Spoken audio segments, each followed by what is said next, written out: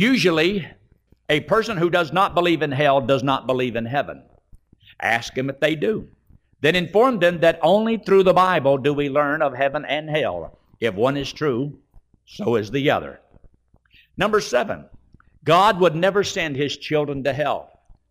I remember this was a line that was used by a Jehovah's Witness. I was knocking on doors one day, and the Jehovah's Witnesses told me, says, "Sir, don't you believe the Bible?" I says, "Yes."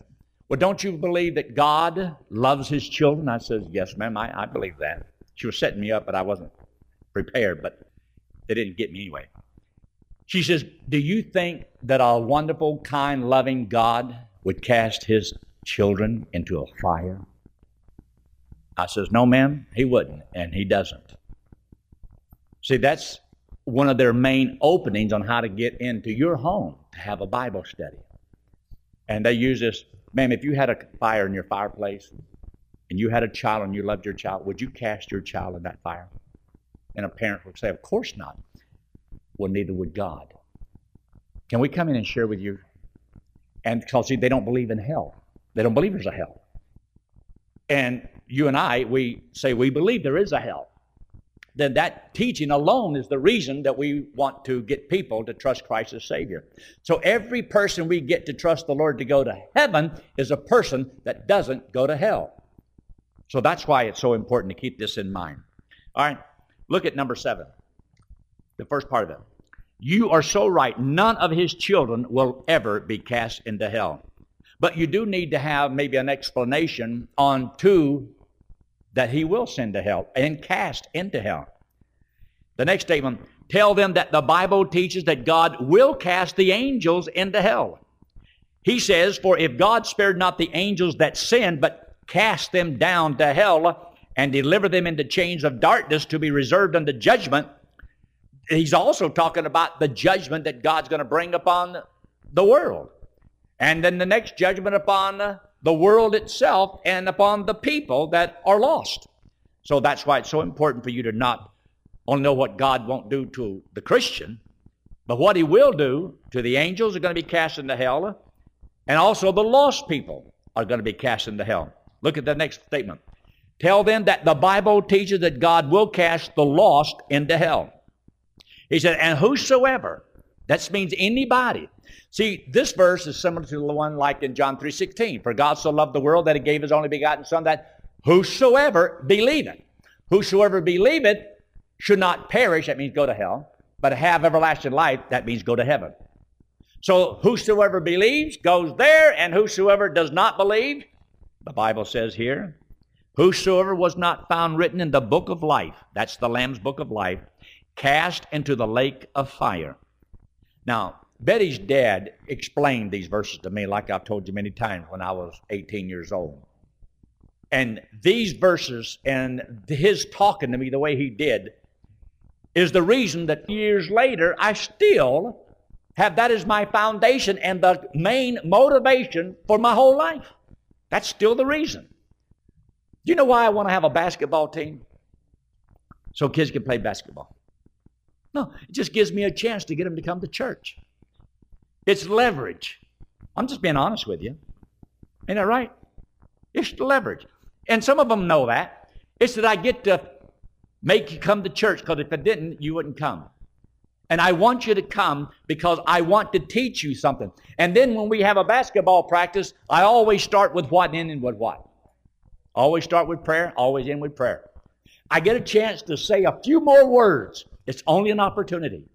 I don't care anything about that basketball team. It's only an opportunity. It's a door. It's a way to spend some time with the kids. You know what I enjoy? I enjoy spending time with the kids. I love it. I don't care that much about playing basketball. I just soon watch y'all do it. But it's an opportunity to spend time with the kids.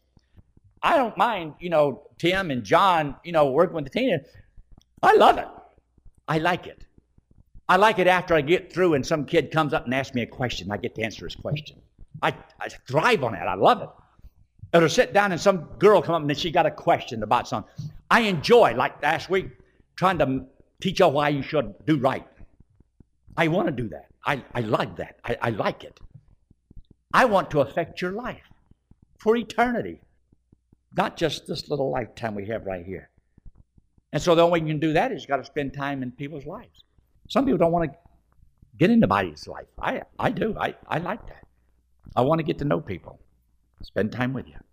But anyway, back to your notes here. Get this one. Yes, God says He will cast the angels that sinned and those that reject Christ. But no Scripture, and you ought to underline this in your notes here, no Scripture teaches that God will cast His children into hell. Will God ever send one of His children to hell? No. Once you've trusted Christ as your Savior, no child of God from that point forward can ever go to hell. God can never send His child to hell.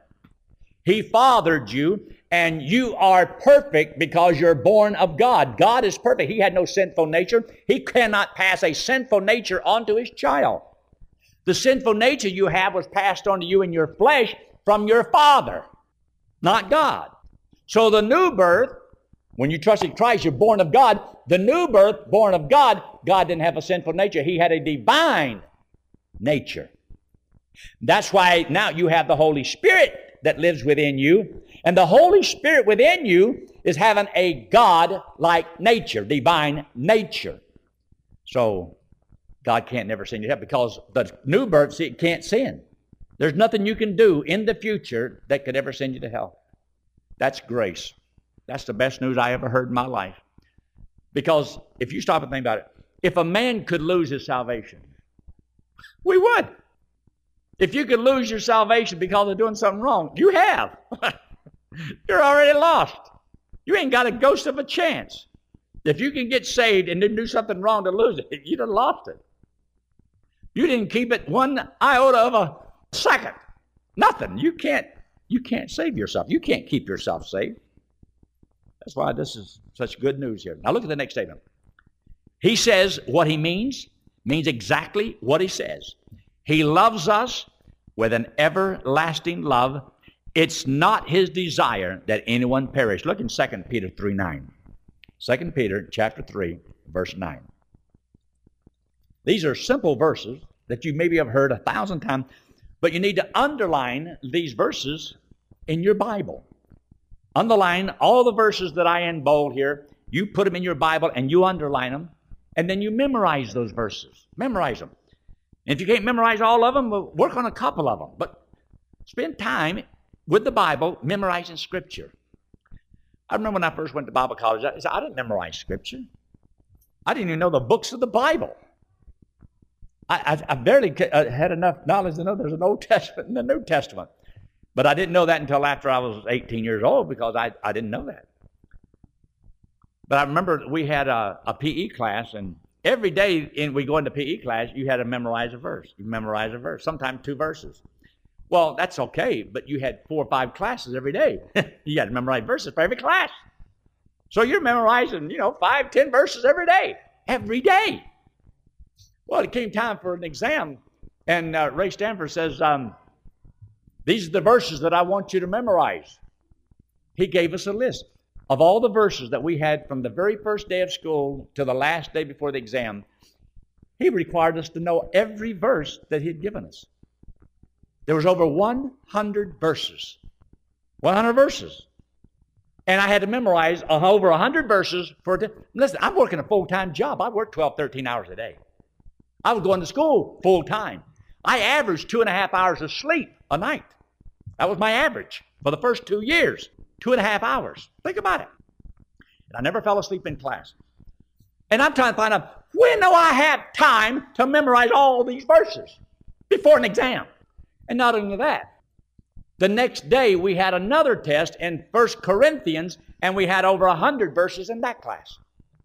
So now I find out I've got over 200 verses to memorize in 2 days. Have you ever memorized a verse? Like at camp, but the next day you don't even have any clue that verse or where it's found. But you can do it for that moment. Yeah, you try it with 100 verses. Did you know what? Wrote down every verse in order from Genesis all the way through to Revelation that I had to memorize, all 100 of them. And while I was on the job running a laminating machine, I had my verses, and I'm trying to memorize verses. And I had to get to where I didn't want to lose no work. I want to put out the same production that I was doing before. So I created a few things on this here laminate machine. Did a pretty good job. They even gave me a little bonus one time. But anyway, I memorized all 100 verses one night. I got a 98 the next day. I missed something. I don't know what it was. The next day I had the other test over another 100 verses. I memorized all 100. And he may only ask you 3 or 4 verses. You just don't know which ones. And yet you can fail the whole exam because you didn't memorize those verses. So you had to memorize all the verses because you didn't know which verse he was going to ask. Isn't that cruel? Cruel. But it's fun. And you can memorize the Word of God. I want you to memorize the Scriptures. 2 Peter chapter 3, look in verse 9. The Lord is not slack concerning His promise, as some men count slackness, but is long-suffering. That means He suffers long. Toward us, not willing that any should perish, but that all should come to repentance, to a change of mind. God wants every person to change their mind and trust the Lord.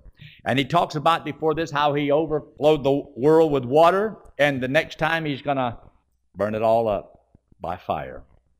But He says God is patient. Why is God waiting 2,000 years? Because more people born, more people have opportunities to hear the gospel, more people trust the Lord, more people go to heaven. You see, a lot more people go to hell too. I know. But God, I guess, is looking at the end result of how many more people will actually be in heaven. No, He says the road to destruction is wide. Broad is the way. But the road that leads to life is narrow. And few there be that find it.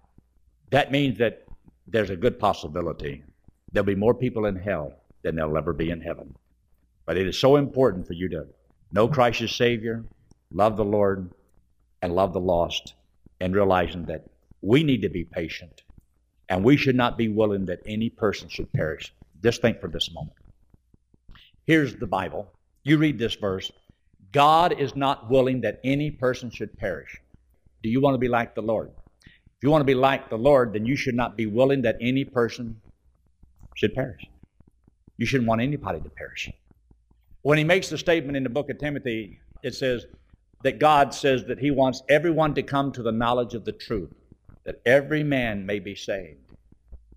Then if you want to be like the Lord, then that frame of mind, see, is to permeate your thinking. You should want every man to come to the knowledge of the truth.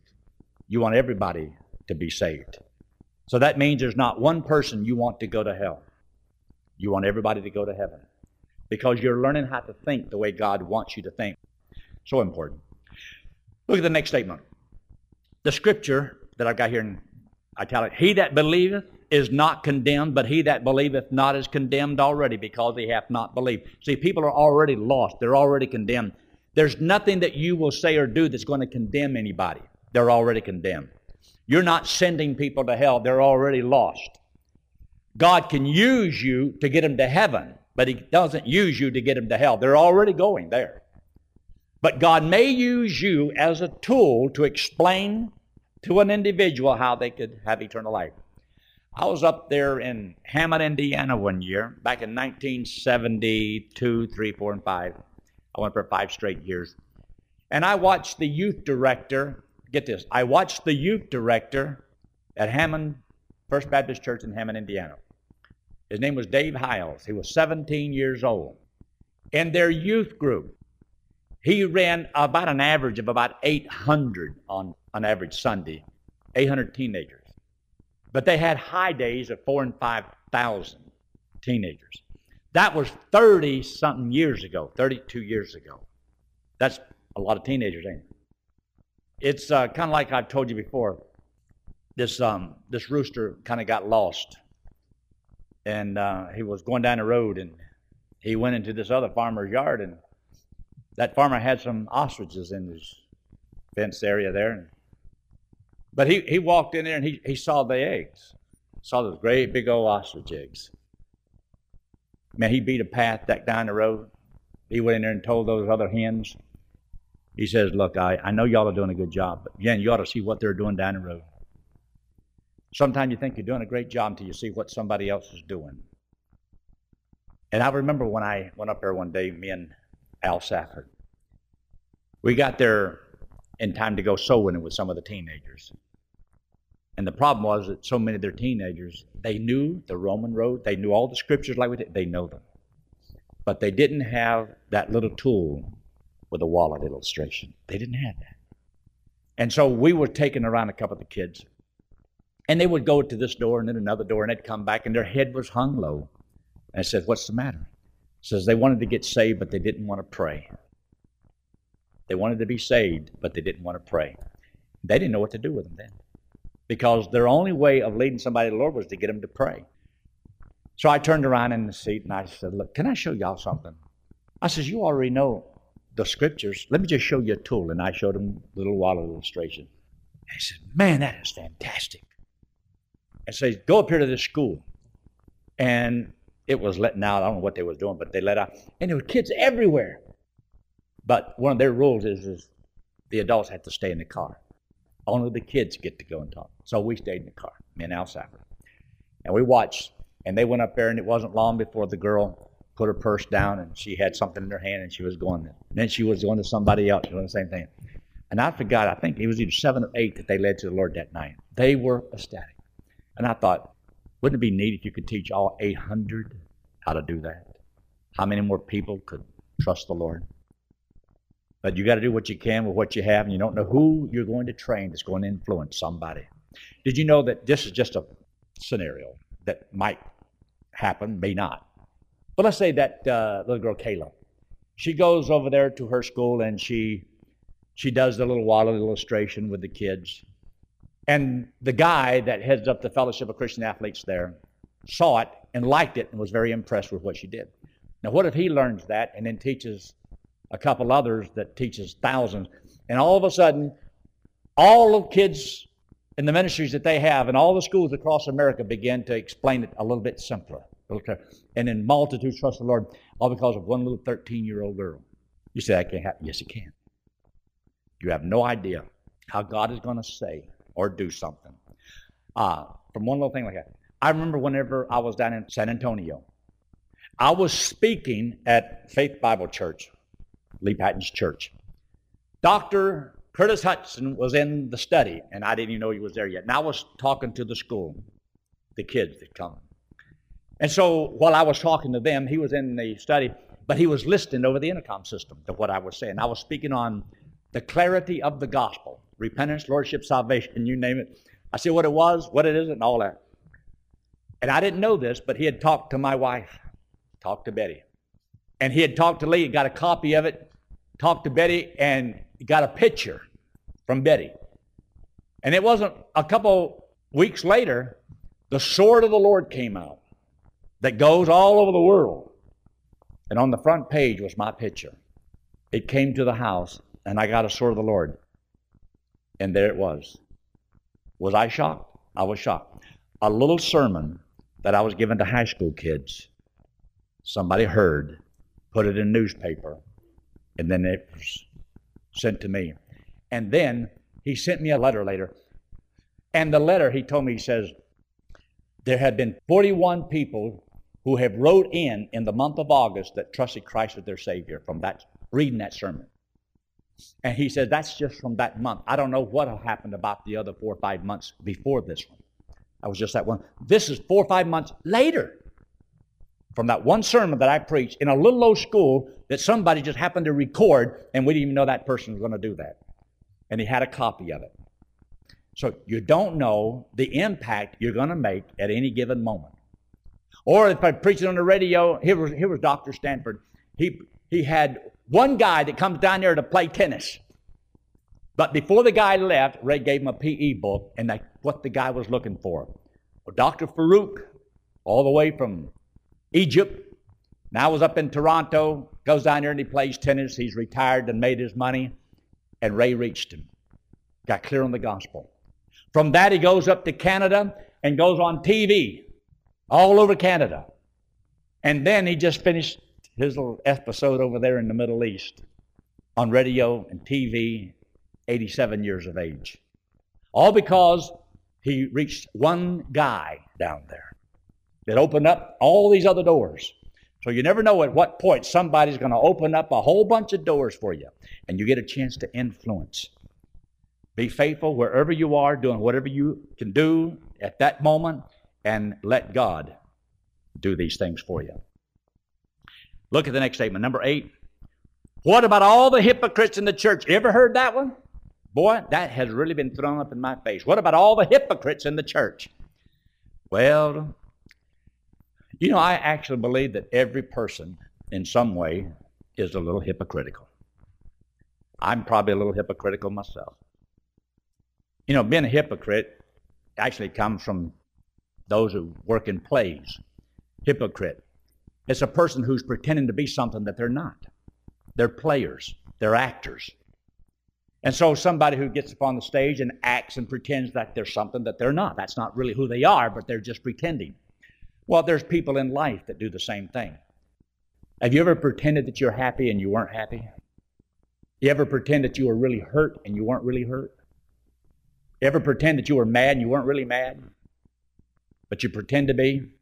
You know, for whatever the reasons can be that would be advantageous to you. Well, what about if here you are and you're a Christian and you say, I love the Lord. I love the Lord. If you say you love the Lord, Christ says, if you love me, serve me. And you'd be surprised what Christian says, I hate God. I hate God. Most Christians don't say I hate God. They say I love God. But the way they live doesn't say that. Are they hypocritical? If you say something and you're not, or you're just a little bit hypocritical in that area.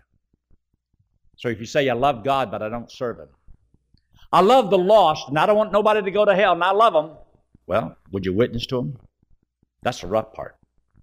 Doing nothing about it. In every area, I would say that we are probably just a little bit hypocritical. I am, and I would venture to say you might be in some area. Not in every area. Just here and there a little bit, you know. But look at the statement here.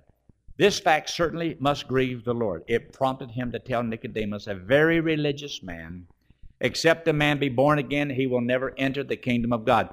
See, there's a possibility that Nicodemus was a little hypocritical. He thought he was righteous because of the way he lived, yet he knew nothing about the second birth. He thought he was going to go to heaven, and Jesus had to let him know, you're not going. This is really Jesus rebuking him. He's answering the question, yeah, but he's rebuking him. So, I said a few things down here. Look at the next statement. God warns us about judging others because with what judgment you judge, ye shall be judged. It's so easy. Now, look at me just a minute. It is very easy to see your sin when you see it in another person. You don't hardly see it when it's in you. But if you see somebody else doing exactly the same thing you do, you pick it up just like that and become critical. And that's why some people are very, well, have you ever heard somebody say, before you judge me, clean up your own backyard? It means, like the old Indian proverb, before you judge me, white man, walk in my moccasins for a moon. In other words, if you can get that splinter or two before out of your eye, you can see clearly to get the splinter out of somebody else's eye. It doesn't mean you don't have the splinter. It's that you got one too. And yours is bigger than his. In other words, your problem is bigger than the person's problem you're trying to point out. And it's so easy for us to set in judgment upon everybody else, but we don't sometimes see ourselves. It's not kind of like the guys playing basketball. Somebody else can stand on the sideline and see what they're doing wrong. But when you're in the midst of it, and you can't see it. You can't see it. You can't see yourself all the time. So God may bless you by sending some people to rebuke you or just to point out some things. Keep it in mind. Don't walk around with your chips on your shoulder. That means I double dog dare you to knock that off. But there's just people in the world that got a few little chips on their shoulders and they just dare you to say something. Don't be defensive. Don't be defensive. Don't always have to defend yourself. The next 2 points are very important. They're very important. Now get this. I'll be the first to agree that there are hypocrites in the church. And there are hypocrites where you work. At the restaurant, gas stations, grocery stores, neighbors, and, you ought to underline this little statement, and maybe where you live. Do you think that even in your home there might be a hypocrite? At times, we probably are. There's times when I'm sure Betty thinks You hypocrite. You say something and then you didn't follow through with it. You promised and you didn't keep your word. We are human. We're people. We fail. We make mistakes. You do that. But should any mistake that somebody else makes be the reason for turning against God? No, still do right. Look at the next statement. Do not use the hypocrisy of people as an excuse to justify your reasons for turning on a perfectly righteous and holy God. Be careful in allowing this type of question to cause you to attack the person you're trying to reach. But recognize it as a diversionary tactic you may not wish to pursue. What about all the hypocrites in the church? Okay, now you want to talk to them about all the hypocrites in the church. Yeah, but that might not have anything to do with where you want to go. And you might just become critical and bitter towards somebody else. And well, people that don't go to church, they're all like, and you probably a hypocrite too. Okay, you might have just ended your soul in an experience right then. You may be right, but it didn't pay off, that there's no value to it. So you don't even have to tell the truth if telling the truth on certain things is not going to be advantageous. So be careful, be wise, and do right. All righty? Our Father, once again, we thank you for the time together. We do pray, Lord, your will to be done in our lives. And help us to be effective. And we don't know, Lord, at what time, what point in our life, some little child, some little teenage girl or boy, or maybe some old tramp on the street might be just the one that we need to reach. Help us to be wise, to be concerned, and just use us for your honor and glory. In Christ's name we pray. Amen.